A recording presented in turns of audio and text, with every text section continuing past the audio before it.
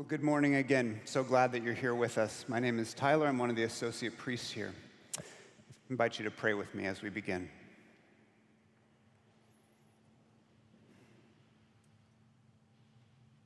Father, I pray that you send your Spirit upon us, that what is spoken and what is heard might reveal to us your Son, Jesus, and that through him we might ascend to you. We ask it in his name. Amen. Jesus Christ will come again to judge the living and the dead. If you're joining us for the first time, welcome. We're in the middle of our summer preaching series through the Apostles' Creed, which is one of the oldest summaries of what Christians believe. And precisely because we say it so often in our weekly worship, it can become rote and automatic and perfunctory. So in this series, we're taking the time to consider each line of the Creed and ask of it, what if it's true? And if that's true, what's it mean for my life? Jesus Christ will come again to judge the living and the dead. There are three basic sections to the Creed, and our line today is the last in the second section, which is all about Jesus, God the Son. And up until this week, we've been saying what we believe Jesus did. It's all past tense. He was born, he did die, he was raised, etc. Some people don't believe these things about Jesus. Christians do. But this week, the Creed turns to the future with a single line. And it's interesting that to be a Christian is to believe one fundamental thing about the future. There's lots I don't know. Almost all of it I don't know. I don't know if things are going to get better or worse, what countries and empires will rise and fall. I'm not a fortune teller. I don't know what's going to happen in the future, except this one essential thing, that one day there will be no more future, and that day he will come again to judge the living and the dead. Now, some of you might be starting to feel a little bit squirmy in your pew right now. Like maybe you imagine yourself to be a reasonable, respectable person, and you're starting to think of all the other things you could have done with a perfectly nice Sunday morning instead of listen to some bald lunatic talk about the second coming of Jesus. And fair enough, if you're feeling that way, I guarantee you are not alone. Because maybe you think that Jesus was an important spiritual teacher with good things to say about love and God and stuff. And maybe you even believe that his death brings forgiveness for us. And maybe you even believe that he was raised from the dead and ascended into heaven. You can build a workable faith with that, right? Like, here's God become man, teaches us how to live, gives us spiritual power to live the lives we're supposed to, and then goes to heaven and leaves us to do the job. But even if you believe in the death and resurrection of Jesus, I just want to acknowledge here that it can still feel like a struggle to grapple with this final piece. He will come again to judge the living and the dead, because it's been so long. And what would that even look like? Like what? You're watching the news someday and some reporter is going to be like, stay tuned, I've got live footage for our breaking story that Jesus is back. And all of a sudden, life looks like a Kirk Cameron movie. That's a deep cut for my evangelicals out there. And yet, if you're building a Christian faith, you cannot get away from the second coming of Jesus. You cannot ignore it. It's right there in the Creed, and it's in the Creed because it's all throughout the Bible. Like in the Gospels, Jesus talks about his return all the time.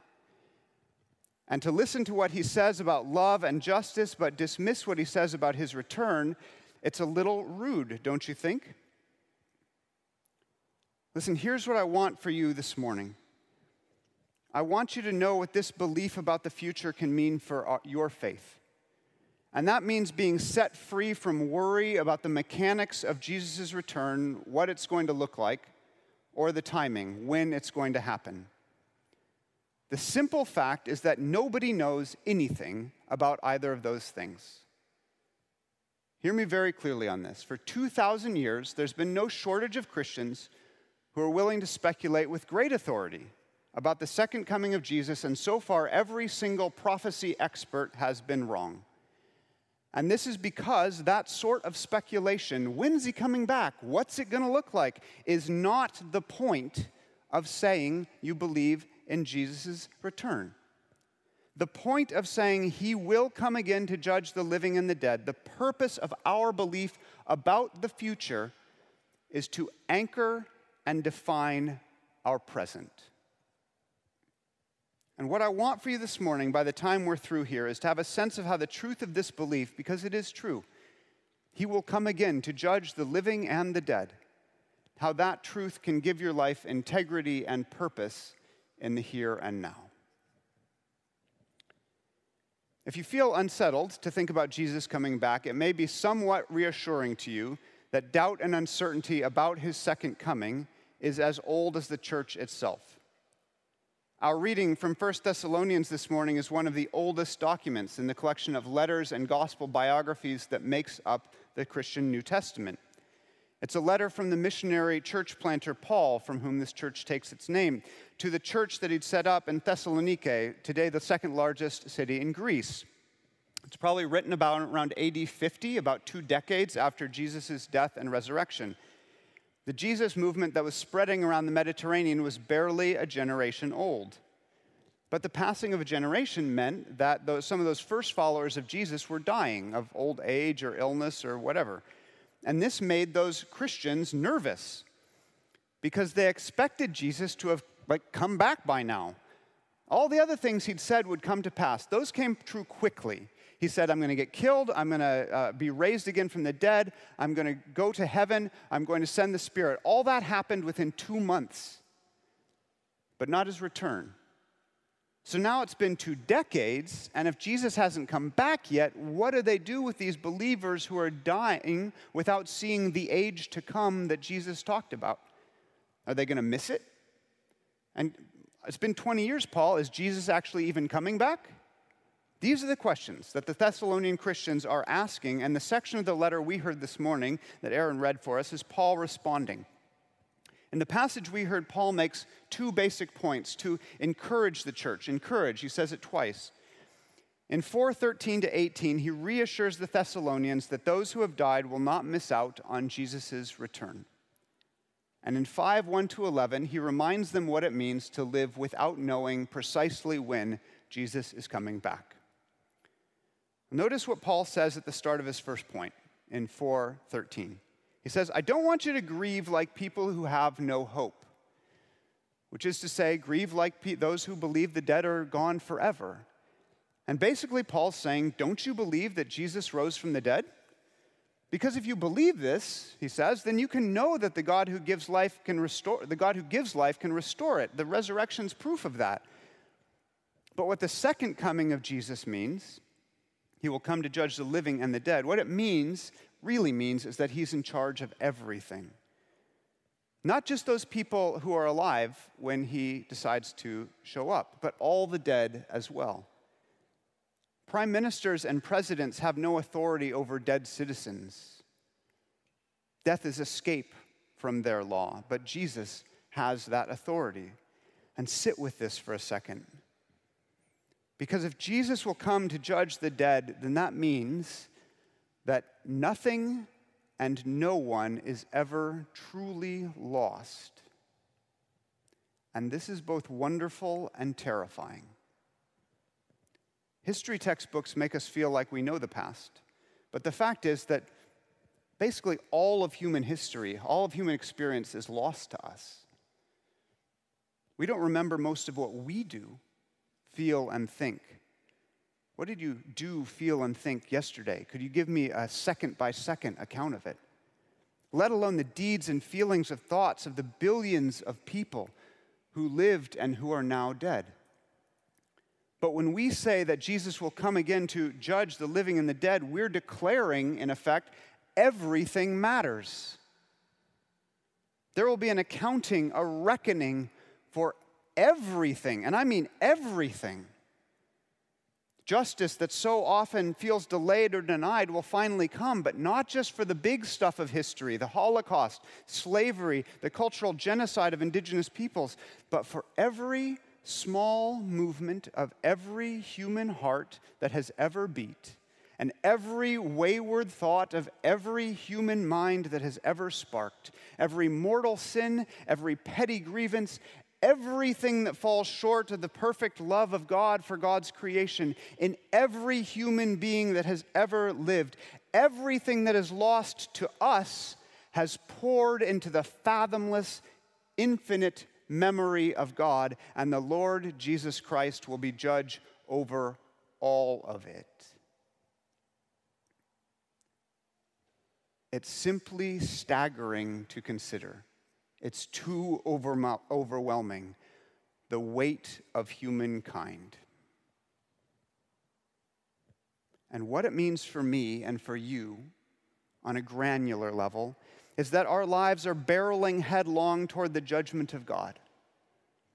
And I'm talking about your life in all its fullness, not just your big successes, the stuff you put on your resume or your failings, but the completeness of who you are, the motions of your heart, and the thoughts that nobody else will ever know.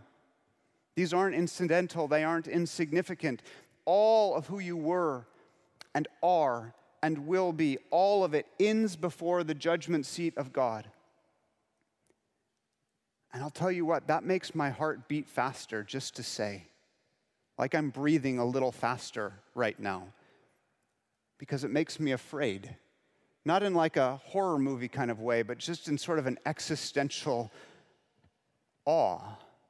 To imagine my life held before the all-consuming fire of God who is love, immolating everything that is not love. In my mind's eye, it's like a mote of dust floating into the sun, except I'm smaller than the dust and God is bigger than the sun.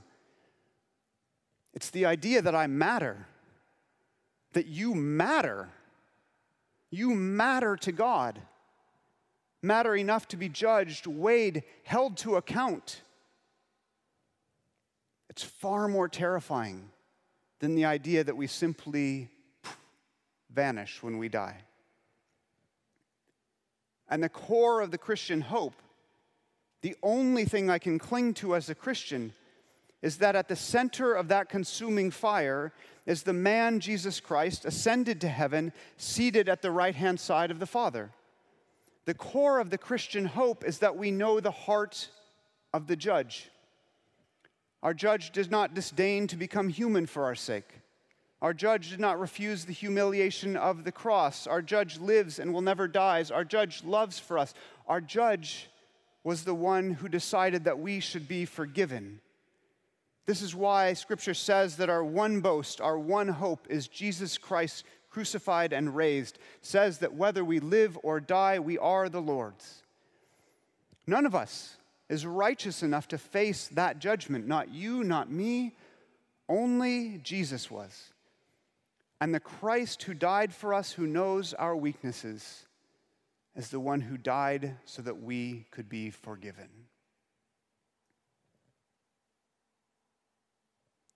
What do you do with that? How do you live with the immensity of it? Because if you believe it, we're all headed toward a judgment that we have no capacity to bear, a judgment where our only hope is that we know the identity and the heart of the judge. And on the one hand, there's like nothing I can do to get ready for that. You know, like a self-improvement program where I'll be like, I've got a little more confidence headed into that. But on the other, it also doesn't feel right to treat it lightly, like, oh, it's Jesus' job to forgive me, so, I'll live how I want. If you think this future is true, how does it change your present? In the second section of the 1 Thessalonians reading, Paul is telling the Thessalonians what it means to live in the anticipation of Jesus' coming. And the whole point, he says, is that nobody knows when it's going to happen. That thing that's driving you crazy, like, when's he coming, is actually necessary. Because to live in anticipation of Jesus' coming and the judgment is to live with sobriety and vigilance. Think about it. If you knew the end was happening imminently, you'd go into frantic activity. Like when there was that false alert a few years back that North Korea had launched a nuclear missile at Hawaii, and everybody in Hawaii got a text message from the state alerting them to this, and for a hot half hour, they all thought they were going to die. Panic. Conversely, if you could know for sure that the end was thousands of years away, you'd get complacent, because nobody starts preparing for landing right after the plane takes off. You know that you've got a journey ahead of you. You break out your book. You get your movie. But we don't know, Paul says. When the day comes, it'll come like a thief. So what do? You live as people who watch. We're not like people of the night, Paul says, who get drunk and sleep. We're people of the day. We are awake and alert. We are ready. And the problem with this is that watching is hard. Readiness is hard because you can't clench a muscle forever. And I will be honest, with 2,000 years of waiting, it is hard for me really and truly to imagine that today's going to be the day that I turn on CNN and there's Jesus showing up. When the present age turns into the age to come. I have a hard time imagining it. So how do you do it? What do you do? The only way is to take eternity one day at a time. The end of the world, the coming judgment of Jesus, it could be tomorrow, or it could be in 1,000,000 years. I don't know. That's an impossible thing to consider and to hold on to. But my own end, my own death, is much easier to grasp because it's coming. Probably not today or tomorrow, I hope, but it could soon, relatively speaking. I turned 45 last month. I appreciate everyone who's quietly surprised. Thank you for that. My eldest daughter and I were at the grocery store on my birthday, and I got asked for proof of age, and I was like, she's right there, and she's 8 years old. I've got reasonably long-lived genes, but the odds are that there's less earthly time in front of me than there is behind me. And the thing is, for each of us, there's actually not a meaningful difference between our own death and the second coming of Jesus, because as far as we're concerned, they're proximate. I end my time among the living, I wake to the judgment of God. That's this time that I've got until I die, however long it is, that's all of my time. No do-overs. And it's possible, I think, to live vigilantly and soberly with the time we've got precisely when we know that each day could be our last. Could be. That's the point. You can't live every day as if it's your last. Not really. It's wildly irresponsible. And if you live your life as if it will never end, that's complacently irresponsible. But it could be. Today could be. Probably not. But could be. Today could be the day I come before the judgment of Jesus, living or dead. There's a little devotional book called St. Augustine's Prayer Book, and before they revised it, it had this meditation at the beginning. It's called Remember Christian Soul. If you want to look it up online, or if you like it, you can shoot me an email and I'll send it to you, or we'll link to it in the video notes. It strikes right at the heart of what I'm trying to say here.